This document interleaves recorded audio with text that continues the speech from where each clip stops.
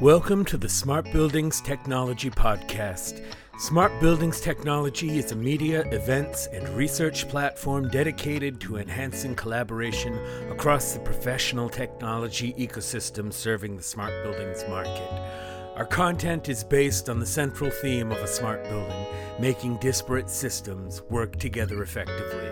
This focus on integration applies across technologies, building systems, a building owner's internal organization, and professional trades serving the smart building. At Smart Buildings Technology, we make intelligent connections. We accomplish this by reaching the entire value chain of building system concept, design, integration, deployment, and management. Hi, I'm Matt Vincent, Senior Editor with Smart Buildings Technology. Welcome into the SBT Podcast. For this episode of the SBT Podcast, we welcome back Green Badger's Tommy Lindstroth. As stated in his biography page on the USGBC website, Tommy Lindstroth's career has spanned the private, academic, and nonprofit sectors in the Midwest, West, and now East Coast, where he is principal of Trident Sustainability Group, a triple bottom line consultancy firm, and also CEO of Green Badger, a cutting-edge sustainability software company. To date, Lindstroth has personally been involved with over 60 projects achieving LEED certification, with another 24 underway. These projects include the first building in the Southeast to be both LEED certified and in the National Register of Historic Places, the first all-retail LEED shopping center in the nation, the first LEED McDonald's restaurant, and Sustainable Fellwood, one of the largest green affordable housing developments, part of the LEED for ND pilot program and LEED for Homes program in the nation. Green Badger is a direct output of Lindstroth's experience with LEED. Green Badger provides a mobile solution to LEED construction documentation and allows for easy management of construction waste, sustainable materials tracking, erosion and indoor air quality reporting, and managing low VOC products, including a barcode scanner that gives real-time VOC information. Lindstroth also founded and chairs Sustainativity, a nonprofit organization utilizing direct philanthropic investments in sustainability to transform communities. He co-chairs the USGBC's National Value, Healthy, and Efficient Affordable Housing Advocacy Campaign, and he is the past chair of the USGBC Georgia chapter and is the original founder and past chairman of the USGBC Savannah chapter. He is a frequent speaker on green building and sustainability topics throughout the country and co-authored a book entitled Local Action, The New Paradigm in Climate Change Policy, published in 2007. For this SBT's second sit-down with Tommy, we wanted to pinpoint his perspective on a specific set of questions related to matters of ESG. Of course, that's environmental, social, and governance. With compliance, our questions included the following. For site contractors and property owners / managers, what does ESG really mean? How can gathering stats and data on ESG be used to inform change for different types of organizations? What are the most important ESG metrics, and how can they help propel positive outcomes? What is the value of tracking ESG metrics in terms of asking probing questions that can lead companies to new processes, automations, use cases, and efficiencies? And finally, we asked Tommy, what are his predictions for ESG developments going into this year and next year? So we give you Tommy Lindstroth. So in terms of ESG, what I really wanted to ask you is what are the implications? How are the implications different for contractors, construction contractors, building contractors, and system integrators versus property owners and managers? Sure. So, I mean, just broadly to just define it, ESG is environmental, social, governance metrics, and really, they're designed to be a set of transparency principles. So there's not a score, there's not a checklist you follow. It's really there's a variety of principles, and depending on your industry, depending if you're a building owner or asset manager or a contractor or a service provider, you look at different things within your organization. But really, it's set up so that it provides Transparency for people who are partnering with you, so that if somebody's going to hire you or invest in you or buy your building or lease your building, that they just have a better understanding of the principles of the organization behind it. And so, that being said, ESG looks different for different companies, different organizations. Somebody managing one building, it's going to look a lot different than somebody who has 50 buildings in a portfolio. Somebody who's just starting out into ESG, we'd advise them, don't go into the deep end, because there are so many things you can do that it's a journey, it's an evolution. And again, there's not a right or wrong answer of what it is or how it affects you, but it's different scopes for different organizations. There's some common themes, right? So environmental tends to look at things like energy consumption, waste generation, how much fuel is being used. Social is a makeup of things, but it can be anything from wellness programs to gender and racial equity of your workforce. Governance really gets into organizing principles. Do you have codes of conduct? Do you have standards for ethical behavior? So again, some of those are a lot more relevant to bigger companies than smaller companies. Some, like construction industries, might have a lot more focus on things like safety and things that are impacting them because they're much more mobile and at job sites versus somebody who's managing a real estate asset. So the answer to your question is, it depends. It's flexible, and it's an evolution depending on where you are in your personal ESG journey with your organization. Okay, thanks for that. So my next question is, you kind of just covered this, but I'll say, what are the most important ESG metrics for buildings specifically, and how can adhering to them or considering them help to propel positive outcomes? Sure. So for buildings in particular, I mean, again, a lot of it, and a lot of the ESG we see leans towards the E. And I think that's because that's sometimes where the most financial component is. So when you're in the environmental metric side of things, I mean, when you're starting to drill down, the obvious one that comes to mind is energy use of the building. Why is that obvious? Well, you tend to get a bill every month and you're paying that bill. So it gives you the data point you need, and it also gives you a financial incentive to not only track that consumption, but eventually then begin your tactics to reduce it, because it's going to keep money in your pocket. But for a building, you've got things like your energy consumption, that's your electricity, could be natural gas, could be fuel oil. It could be measuring if you do have renewables on your building. The waste generated by the occupants, certainly, how many times do you have to haul off dumpsters? Do you offer recycling? Are you able to divert any of that waste from the landfill?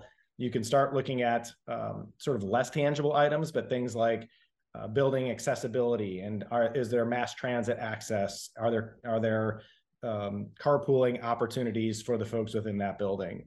Social can be a number of things. Again, building wellness, building health, building amenities. Do you have things that provide the tenants or the occupants the ability to work in a comfortable environment with good air quality, with good light, access to fitness centers, access to amenities? Can they go take a walk during a lunch break? And governance, again, really comes into sort of the governing principles that you might have. And again, it comes down to a lot of times those are driven by the organization. So, does the organization, are we talking about the organization in that building or the building itself? And then you start splitting hairs of, what is a building policy versus what is an organizational policy. But again, the governance side really comes down to, the policies and the regulations that you want to have in place to ensure your building's functioning as you'd like it to. Thank you. Now, when it comes to gathering stats and data for ESG and for tracking ESG metrics, what are the best practices for methodology? Is it all really come down to software, or what are you seeing out there that organizations and companies are doing? Sure. Well, I'll start with just the benchmarking is so important. People like to skip that step and get to tactics and start saying, oh, we should put in this or that or that. And to me, it's, you don't, if you're a football coach, you're not just calling a play 10 minutes into the second quarter without knowing the score, without knowing how much time's on the clock, without knowing what the other team's defense is setting up. So we always just caution teams the tactics are the fun stuff. It's the implementation. It's hey, we installed EV chargers, or we, did this new thing in the break room.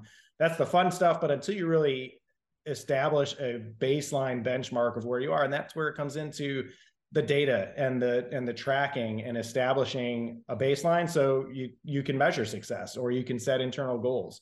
So certainly, we're a software company. We're a big proponent of moving away from spreadsheets and putting into platforms that can help provide a lot more data analytics and a lot more transparency into the process. But if you're if you have one building and you're just managing that, can you do that in a more manual way or in a spreadsheet? Sure. We just advocate, start the process, start small, and at least get moving. Certainly if you're talking, hey, I'm trying to do this for my entire organization and we have 8 different office locations, or I'm managing 10 different properties and I want to be able to compare and contrast how one building's performing versus another, certainly using a digital tool, whether it's something really simple like the EPA has an Energy Star calculator that's free that you can just put your building utilities in, versus something more comprehensive like what we offer where it's showing you trends and carbon, and you're able to compare and contrast different asset types. So there's not a right or wrong answer. Again, I think some of that goes back to ESG as a journey. And when you're early on, maybe some manual ways of doing it are appropriate as you're just dipping your toe in the water. But once you start getting into it and you really want to start being a little more analytical with it, definitely software, like everything in our lives, can make that process a little bit easier. Definitely. Thank you. Now, in terms of the metrics that are received from ESG tracking, what would some examples of new processes, automations, use cases, efficiencies that organizations could arrive at from asking probing questions about ESG? Sure. I think, again, it starts, you get that benchmark and then you can choose your own adventure from there. So certainly on the energy side, once you have seen your energy consumption for a year or two, you can really then start to see, where do we need to improve? Is it lighting systems? Is it a building automation system? Do we need to have occupancy sensors or timers? Are we properly programming our HVAC system, or is it running all night when nobody's in the building? So I think, again, you get that sense of information and it lets you start to set what your own goals are. Certainly some of these metrics are a lot more numerically driven, like you can compare your energy consumption last year in May to this year in May. Some of the social and governance things are maybe a little less comparable like that, because it's sort of a more yes. Do we have a policy that addresses supplier diversity? Yes. Did we have one last year? No. Okay, well, we're making a step in the right direction. So it just lets you build that roadmap so that you can have a plan in place. Because the challenge we see is within ESG, there's the things you firmly control. Like if I have a building, that energy, we control the systems, we own those systems, we could change those out. Then there's the things you impact. Well, we can't actually control maybe how our occupants are using it, because they might, all have space heaters because we lease this portion of the office, but we can maybe influence it. So then it starts to look at, well, where do we have some say, but we can actually start to influence. So, and those tend to be the trickier ones. So when we're working with folks trying to help them determine what their plan is, we always start small, like think concentric circles. We want to start with what we absolutely control. And then we want to look at, well, that next circle is, okay, well, what can we impact? And then finally, what can we influence? And so, once you have that benchmark of ESG, it lets you start working down that roadmap and setting plans in place. You don't have to go and say, yes, we have everything in year one. It's okay, year one, we're going to focus on benchmarking. Year two, we're going to do the low hanging fruit and put some policies and programs in place, some efficiencies. Okay, well, year three, now we're going to reach out to vendors and suppliers who we can't make them do anything, but we can ask, we can see if they're willing to participate in our programs. And so it just, to me, really helps you build a structured plan, versus if you looked at it in whole, you'd say, my God, there are 500 things we need to collect and implement to have an ESG program. I'm not even going to start. I don't have a team for this. And so we really want to make it, successful by doing it in bite-sized chunks. And by first collecting that data and getting that baseline, it allows you to create, just like any other business strategy, right? You're not going to go out from zero and say, we're going to be at $1 billion. It's in year one, we're going to do X. In year two, we're going to do Y. And ESG is the same thing. It is a business strategy that you need to put some thought and planning into. And once you have that benchmark, you have the data points where you can then build a 3 or 5 year plan to get to where your organization wants to go. Understood. Thank you. Now, my last question for what's on the horizon for ESG in 2023. In Smart Buildings Technology Magazine, we did some reporting.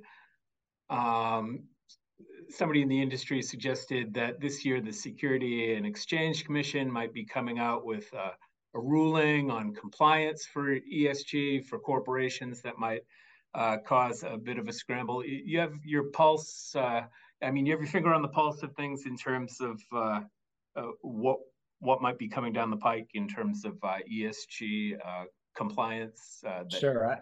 I really think 2024 is going to be the year. I think there's a lot of things going on. And again, we're all almost halfway into the year here on May 2nd or whatever we're at already. So I think the pump is being primed in the latter half of this year, but we've already seen, as you mentioned, draft proposal from the SEC that publicly funded companies or publicly traded companies need to disclose carbon.